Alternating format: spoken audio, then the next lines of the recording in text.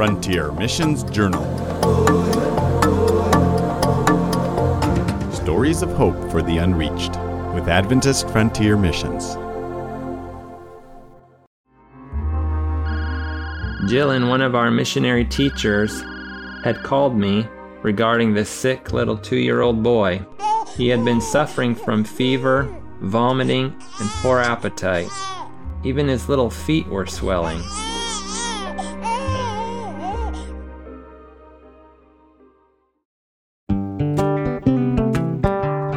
Hello, mission friends. Today we have a triple treat for you. Seth Miller and his wife are currently serving as medical missionaries in Mali. However, all three of our stories actually take place in the Philippine mountains, where the Millers previously were serving less than a year ago. The first two stories take place deep within the Philippine mountains, and the third story, he poses an all too well-known question: where are you, God? The first story is titled Heart Sick.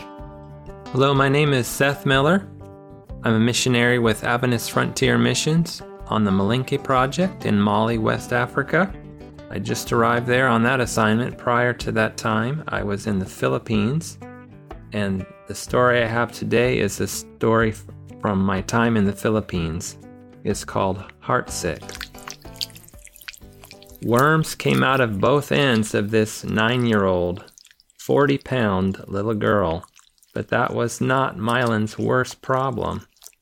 Her fever, painful joints, heart murmur, rapid breathing, and elevated heart rate pointed towards a diagnosis of pneumonia, rheumatic fever, and rheumatic heart disease. Andre, one of our student missionaries, easily carried her frail little body from our clinic in Kamantian down the mountain to us in the lowlands for further medical examination in the hospital. I was out of town on a trip to Puerto, so another short-term missionary, Yvonne, met Andre at the trailhead and took Mylan to the provincial hospital where she was admitted. I met her the next day when I returned. The x-ray machine at the provincial hospital was broken, so I helped Mylan get an x-ray at another hospital. Seth picked up the little girl, put her in his car, and drove her to the next hospital. As they arrived, he then took her to the x-ray room.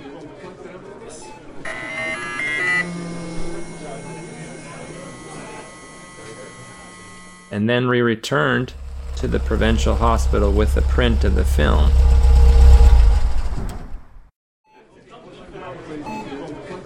Though I am not a radiologist, Mylan's heart definitely looked enlarged to me.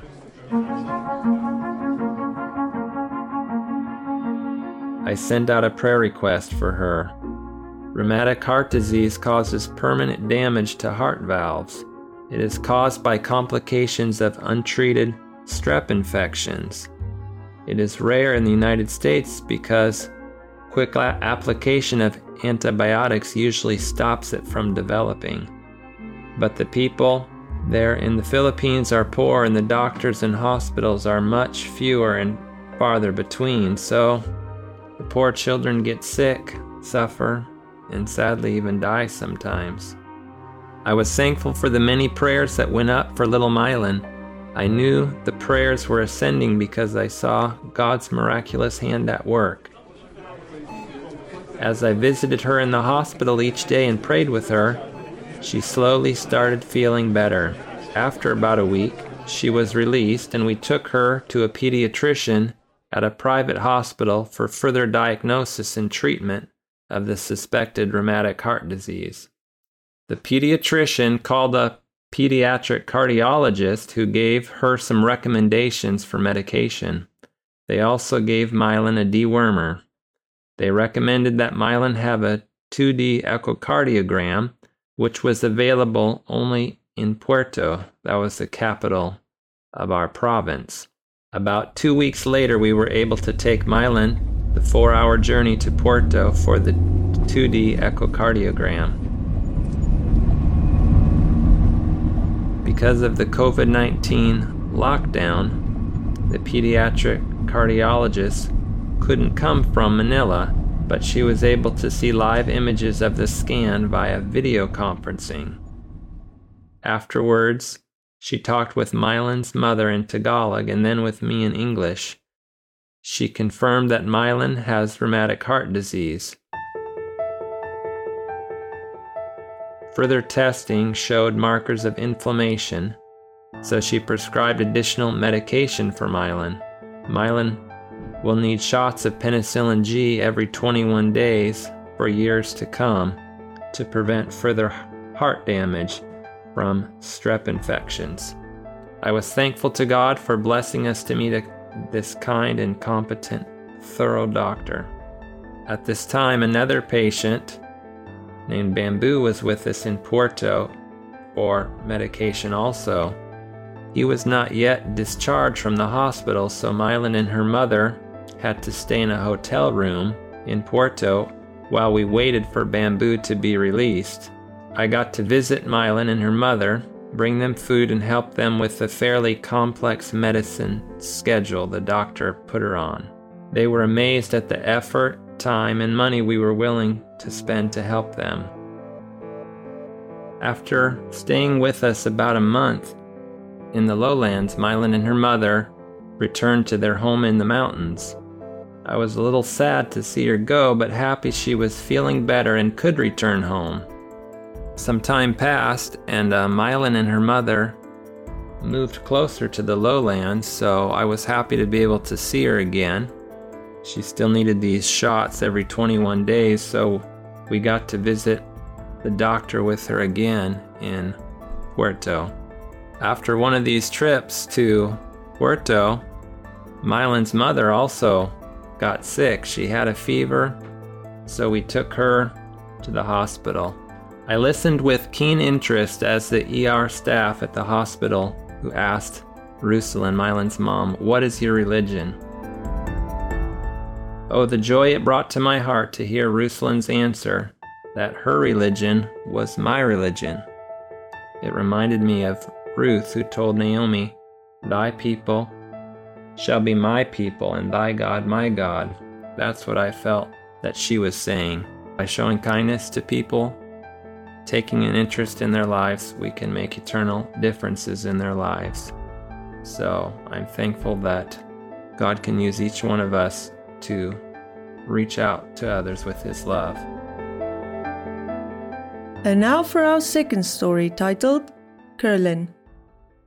I'm new to the project there in Mali, but I recently was on the Palawano project in the Philippines, where I had the privilege to care for many of sick children there. I want to tell you a story about a little boy named Kirlan. Is he still alive? I wondered when I first laid eyes on him. Listless and still, Kirlan lay in his mother's arms. I studied his breathing. He's still alive, I whispered to myself in relief. The questions I wanted to ask regarding his illness quickly fell silent. Let's just get to the hospital, I thought. Jillian, one of our missionary teachers, had called me regarding this sick little 2-year-old boy. He had been suffering from fever, vomiting, and poor appetite. Even his little feet were swelling. So I drove about 45 minutes to the trailhead to meet the parents. They had to hike 2 or 3 hours to reach me. Kirlan's parents had delayed seeking help from the missionaries, preferring their traditional medicine and witchcraft. Close to death, Kirlan would need a miracle. The emergency room doctor came to assess little Kirlan. I informed the doctor that the boy's family was from an area where malaria was common, so he checked for it while conducting other testing. The test returned positive for a severe form of malaria, and the medical staff promptly started his treatment. Due to the malaria, his hemoglobin was also dangerously low. Praise the Lord, they had the B-positive blood he needed. They began a blood transfusion that night. That the hospital had a bag of his blood type on hand when he needed it so badly was a miracle. Understandably, after he improved significantly and was no longer in the danger zone, he still needed a second bag, which took 4 days to obtain from the capital city only 4 hours away. Little Kirlan improved quickly and was released that Sabbath. His family joined us at the end of the fellowship meal and were also there for the Adventist youth program. I wish you could have seen how Kirlan smiled at me one day before he returned home. It was precious. What can you do to reveal the love of Jesus to others? Seeing their smile will be worth the effort. Here is our third story titled, Where Are You, God? I've been working with AFM since 2017. I was first on the Palawano project and just recently have come to the project in Mali, the Malinki project. I'm going to tell you a story from my time in the Philippines. It's a story entitled, Where Are You, God? Where are you, God? We can't find you, agonized the father, standing while his son was wailing in cries of pain. The boy, 3 or 4 years old, had stuck his left hand and forearm in boiling water, receiving a sizable second-degree burn. I took him to the local hospital for treatment. Unfortunately, the staff lacked knowledge in treating burns. They applied plain gauze to the wound, which firmly stuck to the burn. When I had to remove the gauze to apply an antibacterial cream, try as carefully as I could to moisten that gauze with saline to lessen the pain, it caused him severe pain, and he was really screaming in agony. Finally, we got the bandage off and applied his new bandage. We applied the cream and plastic dressing on top to retain the moisture and lessen the pain. Next time he would have to have his dressing changed. After the initial pain passed, the little fellow quickly fell asleep in his mother's arms. I was thankful I could help him by applying a dressing that was less painful to remove. Unfortunately, I did not see the little boy again after that night, as they were from a distant village far in the mountains and eager to go home. But that agonizing cry of the father, "Where are you, God?" had really entered my heart. Perhaps you have wondered where God is in the time of your pain. Yet God answers in Isaiah 43:1-2, "But now, thus saith the Lord that created thee, O Jacob, and he that formed thee, O Israel. Fear not, for I have redeemed thee. I have called thee by name, thou art mine. When thou passest through the waters, I will be with thee, and through the rivers, they shall not overflow thee. When thou walkest through the fire, thou shalt not be burned, neither shall the flame kindle upon thee." God's own dear Son carries us through the fire and comforts us with his presence. What can you do to reveal the love of Jesus to those hurting around you? Thank you for listening to Frontier Missions Journal. God bless.